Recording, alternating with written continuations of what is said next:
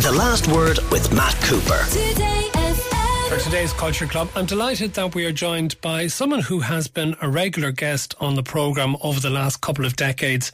A brilliant war correspondent, also very insightful from her stints as US correspondent and Paris correspondent with the Irish Times. And her book, Love in a Time of War, My Years with Robert Fisk, was one of my favourite books of recent years. And I remember really enjoying the conversation I had with Lara about that book when it came out. But she's back for different reasons for the Culture Club today. Lara, thank you very much for being with us. Thank you, Matt. You are delivering the Dr. Tom Walsh Lecture at the Wexford Festival of Opera in November. Now, hang on, an opera festival.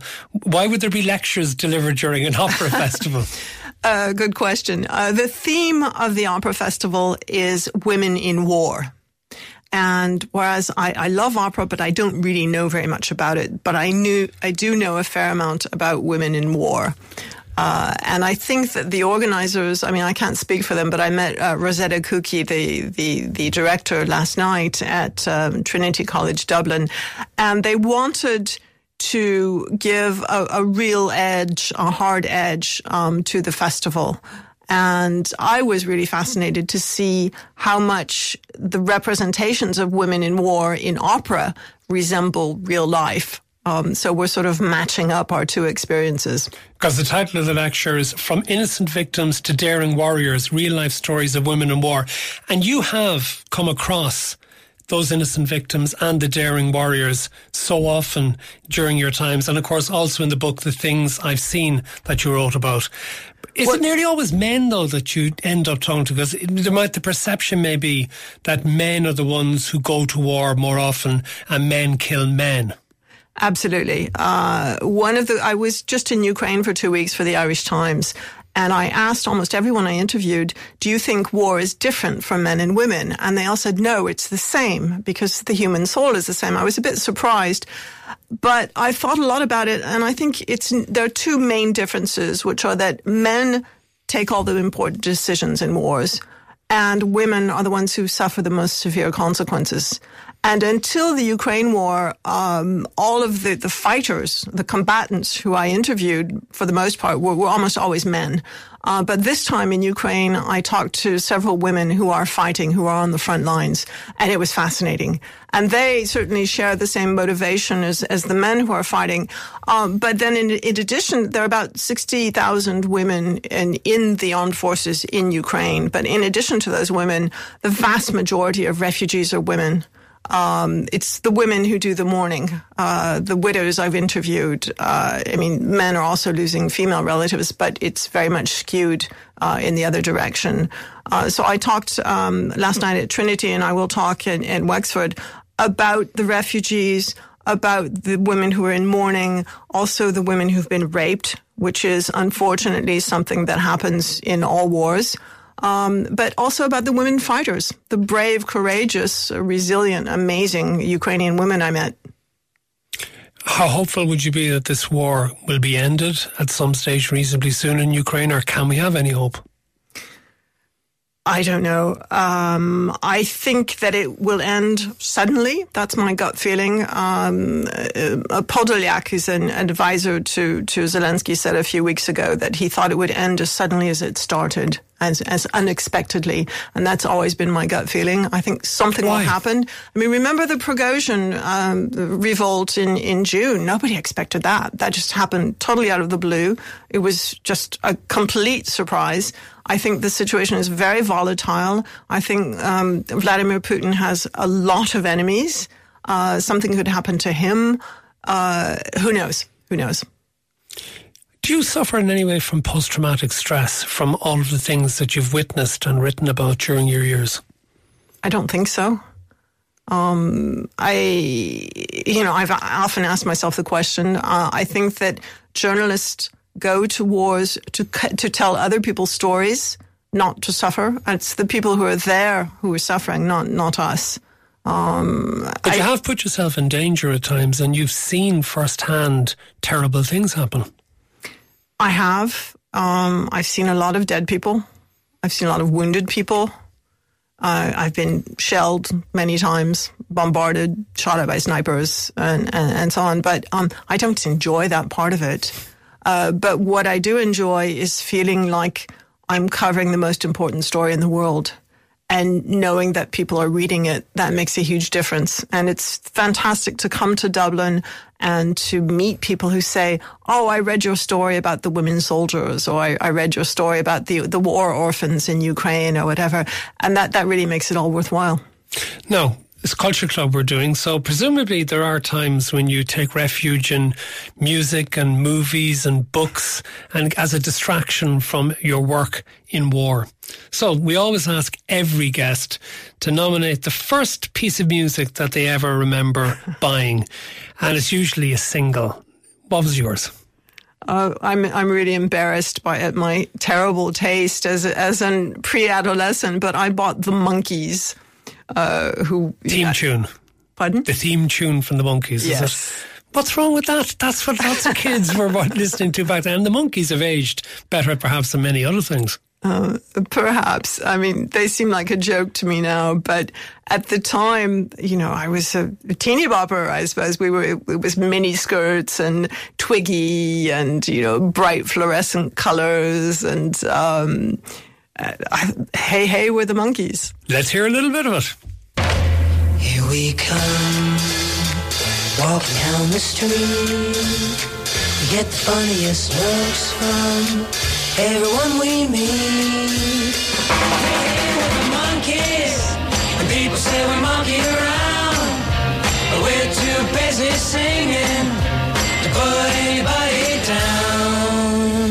We go where we want to, do what we like to do. We don't have time to get restless. There's always something new. Hey, we're the Monkees, and people say we monkey around, but we're too busy singing to put anybody down. We're just trying to be friendly. Come and watch us sing and play. We're the young generation. The Monkees from back in the 1960s. Very much the sound of California, them and the Beach Boys and others. And that's where you're from, isn't it? Exactly, yeah. What part of California? Oh, Southern California. I was born in Whittier, which is where Richard Nixon was born. And I grew up in Covina, which is a suburb of Los Angeles, and later in Riverside, which is next to San Bernardino, which Ernest Hemingway described as the armpit of America, on the edge of the desert on the way to Palm Springs. But the big cultural event in Southern California was going to the beach. And we did that. We used to have picnics on the beach and barbecues and hot dogs and corn on the cob. And do you ever go back to California now? Not very often. I went back last October because my darling niece got married. And so I went for the occasion. But it's not a place that you miss as such, is it? No, not at all. Okay, well, we'll get to some of the places that are very much influences on you as well. We asked you to name a favourite album, and you've gone for a Sinead O'Connor album. Which one is it, and why have you picked it?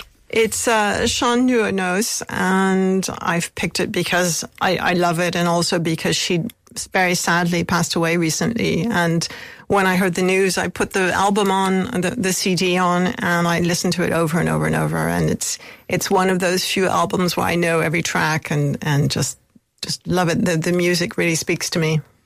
The track we have is Peggy Gordon.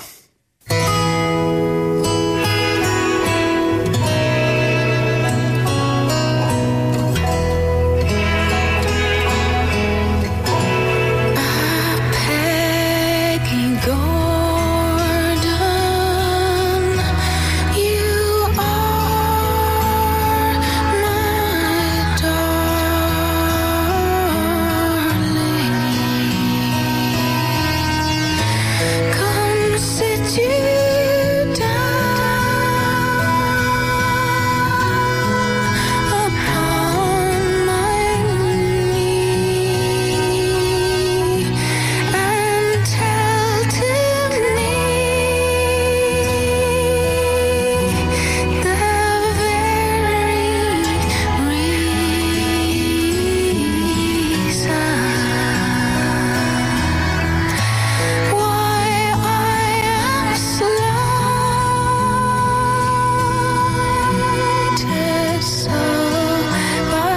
Peggy Gordon from Sinead O'Connor's Seanos Nua.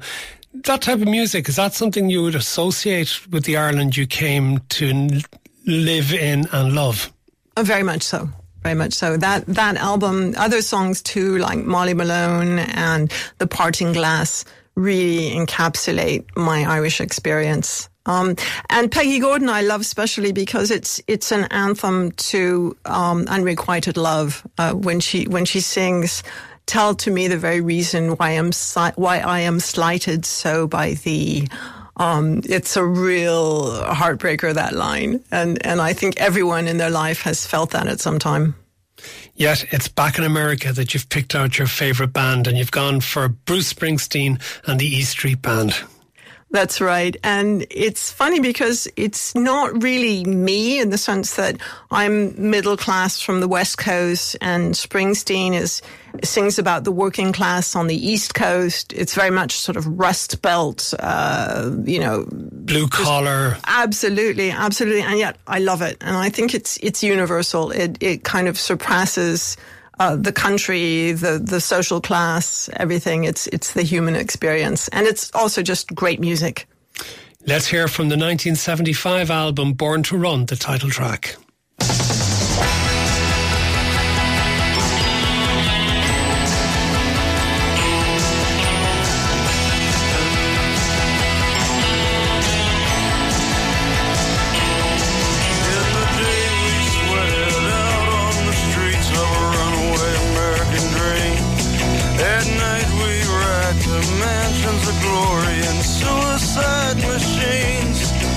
Sprung from cages on Highway 9, 12-wheel fuel injected and stepping out over the line.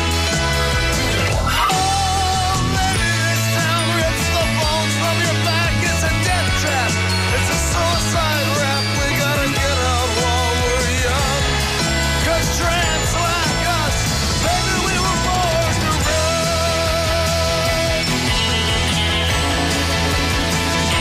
Yes, girl.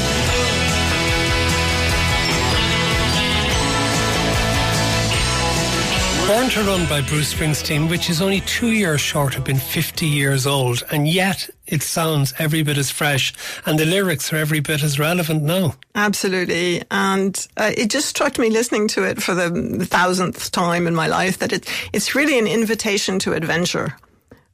It's about, we're going to go out and do it. We're going to see the world. We're going to live our lives, to hell with being stuck in this hole.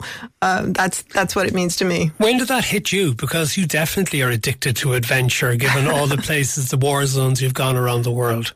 It just hit me now that that's what that song is about. But and why it's relevant to you. Yeah, absolutely. But what was it that triggered it for you? That desire to go and find out about the world and report upon it. At what stage in your life did you decide you wanted to do that, and why? I think I was never really a child. When I was, 8, 10, 12 years old, I wanted to be 16 or 18. And when I was 16 or 18, I wanted to be 25 or 30. I was always projecting myself into the future. And I always knew there was something else, somewhere else. And I was always just determined to go there and try it and find it. I think that inactivity, that just quiet acceptance of the status quo is just not in my nature. It's just not something I could do.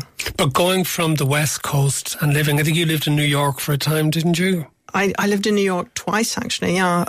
And Dublin and Paris and Beirut as places to live, as well as all the places that you went and reported from. That's a pretty wide canvas, given that many American people don't see beyond the American borders. That's true. I think that the primary obsession was France. That's something that started when I was 5 years old. And I said, I am going to live in Paris when I was 5 years old. And I kept at it, and I did. And I've spent most of my adult life, with the exceptions you mentioned, there was Washington as well. I spent most of my adult life in Paris, and I became a naturalized French citizen 4 years ago. And I'll probably die in Paris. It's where I belong. I think maybe I lived there in a previous life. Okay, best gig you were ever at is one from Madison Square Garden in New York, and it was only 5 years ago, and it was an Irish band. No, actually it was at the Bercy in Paris, but it's the same concert tour you're talking about. Yes, that's where we have the clip from, exactly. So tell us, you saw them in Paris. Yes. I was very privileged. I was invited by someone who's close to the band. And so I got backstage and I got to sit in the VIP area. And I mean, I always liked U2, but to see them on stage is a whole totally different experience. And that show was technologically just amazing, the 360-degree stage, so that everyone had an equal, line of sight of the show. They had something they called a barricade, and Bono was striding back and forth, and the cartoons, sort of manga cartoons, projected on these LED screens and so on. It was a total show. It was brilliant, and the music was great. The ambiance was warm and engaged. And when they sang One, I remember Bono. Well, everyone put up their torches on their smartphones, and it was magical. The clip we have is actually from the same tour, but it is from Madison Square Garden on the Experience and Innocence tour, and the song in this clip is Iris, Hold Me Close. Iris.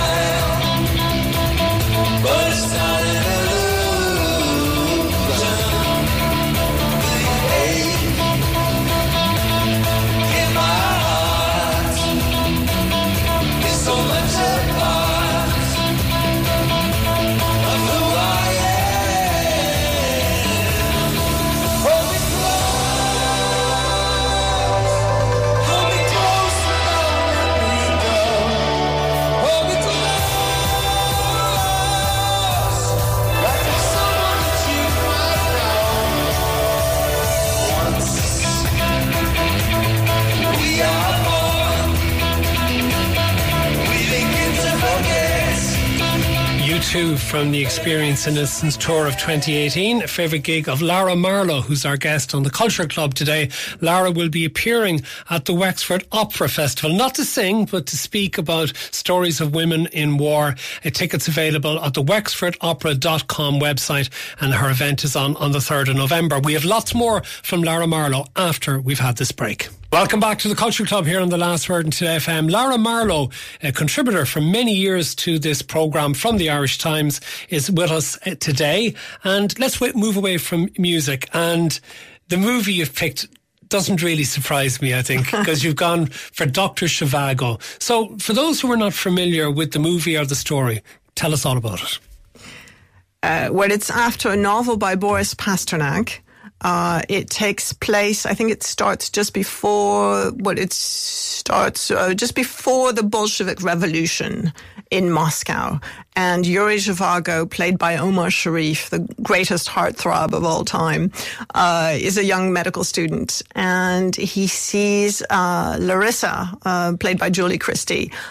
He sees her twice. The first time, her mother has attempted suicide because her lover is having an affair with Lara. I'm sorry, I'm getting too deep into the plot here. Anyway, and then the next time he sees her is in a restaurant, and she walks in and shoots her mother's lover, or tries to shoot her mother's lover, played by Rod Steiger. And Zhivago is fascinated by this beautiful young woman. And then life takes them separate directions. He marries Tanya, played by Geraldine Chaplin, and she marries a young Bolshevik revolutionary, played by Tom Courtenay. But she and Zhivago are fated to see one another again. And indeed, when the First World War starts, he ends up as a doctor on the front, and she's a nurse, and they fall in love, of course. Let's get a scene from Dr. Zhivago, starring Omar Sharif and Tom Courtenay. I've seen you before, Commander. When? 6 years ago. Go on. Christmas Eve, you were there? Or has someone told you this? I attended to the man who was injured by your wife. Why do you call her my wife? I met her again. We served together on the Ukrainian front. If she's with you, I'm sure she'll vouch for me. I haven't seen her since the war. She's in Uryatin. Uryatin? The private life is dead. For a man with any manhood. We saw a sample of your manhood on the way, a place called Mink. They've been selling horses to the whites. No. It seems you burnt the wrong village. They always say that, and what does it matter? A village betrays us, a village is burnt, the point's made. Your point, their village. Kolya? And what will you do with your wife and child in Varikini? Just live. Take him away. He's innocent. Even mention of Ukraine there, Russia involved in so many wars, and then the human stories behind the bigger picture war stuff. One of my favourite lines in all of cinema history, the private life is dead. How many times have we heard that in wars? Do you watch a lot of movies? I'm very careful about what movies I watch because I find that if I go to the cinema and I don't like the film, it puts me in a very bad mood. Because you don't watch much television, do you? No, I sort of gave up on television a long time ago. I don't have time. I like reading. I listen to a lot of radio podcasts. Podcasts are great. I learn a lot from podcasts. What sort of podcasts? News podcasts. I subscribe to about a half dozen Ukraine podcasts now. BBC, the Irish Times podcast is actually very good. But I don't know. Television, it just doesn't. I get impatient with it somehow in the advertising and so on. But then we do have one from your childhood, which is a real California one, the Brady Bunch. Wait, how long did you get into the Brady Bunch for? What happened with I was deprived of television until about age 10, I think. All my friends had it. And so my mother thought it was bad for children. And so we would sneak over to our friend's house to watch TV. And then when we finally bought one, we just binge watched television, all the sitcoms. And they're all kind of the same, really, just American life, cheerleaders and coming home from school. And as it happens, the clip from the Brady Bunch we have is when Marcia tries out for the cheerleading squad against Jennifer, a girl who's interested in Greg. What's so important about being an old cheerleader anyway? It's a great honor. It shows you've got spirit. Helps you inspire people.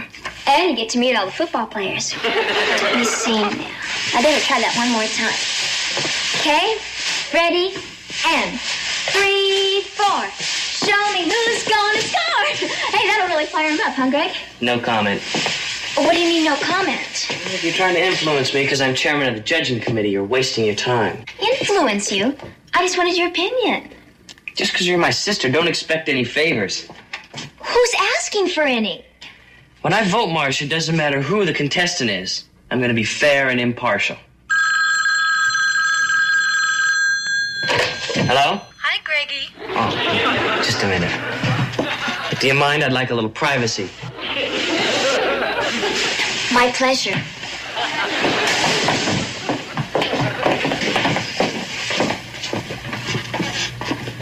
Hello, Jennifer. I wanted to thank you for the movie. I just found out the craziest coincidence.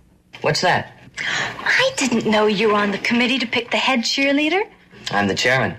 What's the coincidence? I'm entering the contest to be the head cheerleader. You're entering the contest? That's the dream I've always had, to be the head cheerleader. Wish me luck, Greggy. Bye. Bye. When I vote, Marcia, it doesn't matter who the contestant is. I'm going to be fair and impartial. Wish me luck.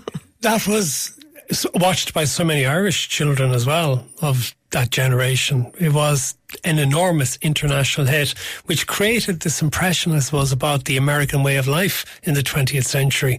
Seems an awful dated thing now, doesn't it? It does, but it was true. I mean, that's really what it was like. And I don't know what it's like now. That's what you rebelled against a bit, was it? I just wasn't really interested. I wasn't really interested in being a cheerleader or, dating boys. The big brother in the clip reminded me of my big brother, though. In what way? Just teased me a lot. We had a lot of rows, but now we're very, very close. And there's nothing as good in the world as a brother. It's irreplaceable. Books or authors? You didn't give us any, but I assume you read an awful lot, do you? I do. I read probably too many newspapers and not enough books. But I do enjoy books, yes. What sort of books? On my way back from Ukraine a couple of weeks ago, I read Olive again by Elizabeth Strout. She's an American novelist, and that was just something light that I really enjoyed. I'm reading Anthony Doerr's All the Light We Cannot See, which won a Pulitzer Prize about 7 or 8 years ago, and I'd had it in my house in Ireland for many years, and I just never had time to read it.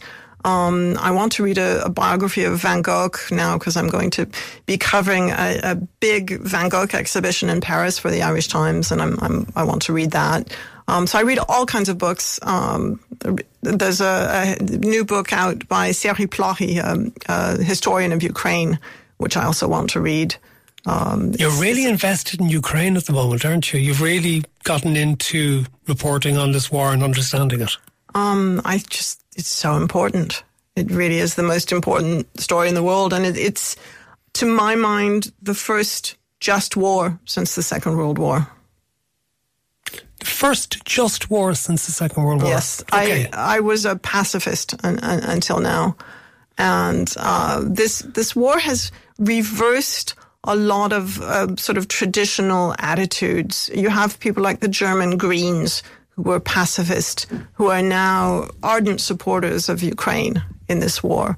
And then you have people who were hawks in the past, like Henry Kissinger, who are saying, well, the Ukrainians have to give up some land and make peace with the Russians, So it's very interesting the way it has reversed. And how important is it, the role of you and other journalists, to try and bring impartial reporting to the forefront, given the level of misrepresentation that is taking place, particularly across social media?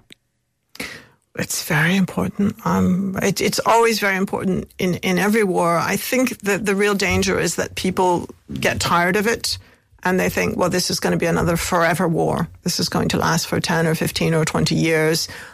So we don't really want to hear about it every day. And when that happens in public opinion, then the politicians also let up.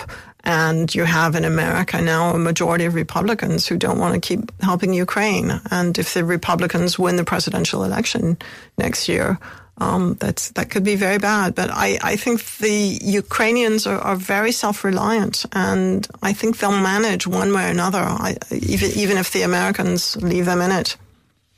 To finish, Lara Marlowe, we ask every guest to give us what we call a sort of a cultural buried treasure.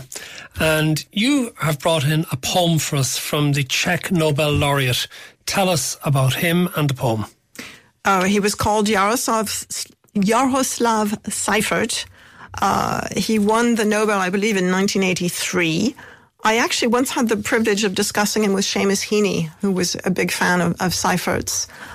He was a journalist, and he did not get along with the communist authorities in Czechoslovakia as it was then. But his poetry was so beautiful, and his reputation and his fame were so great that the authorities more or less put up with him regardless.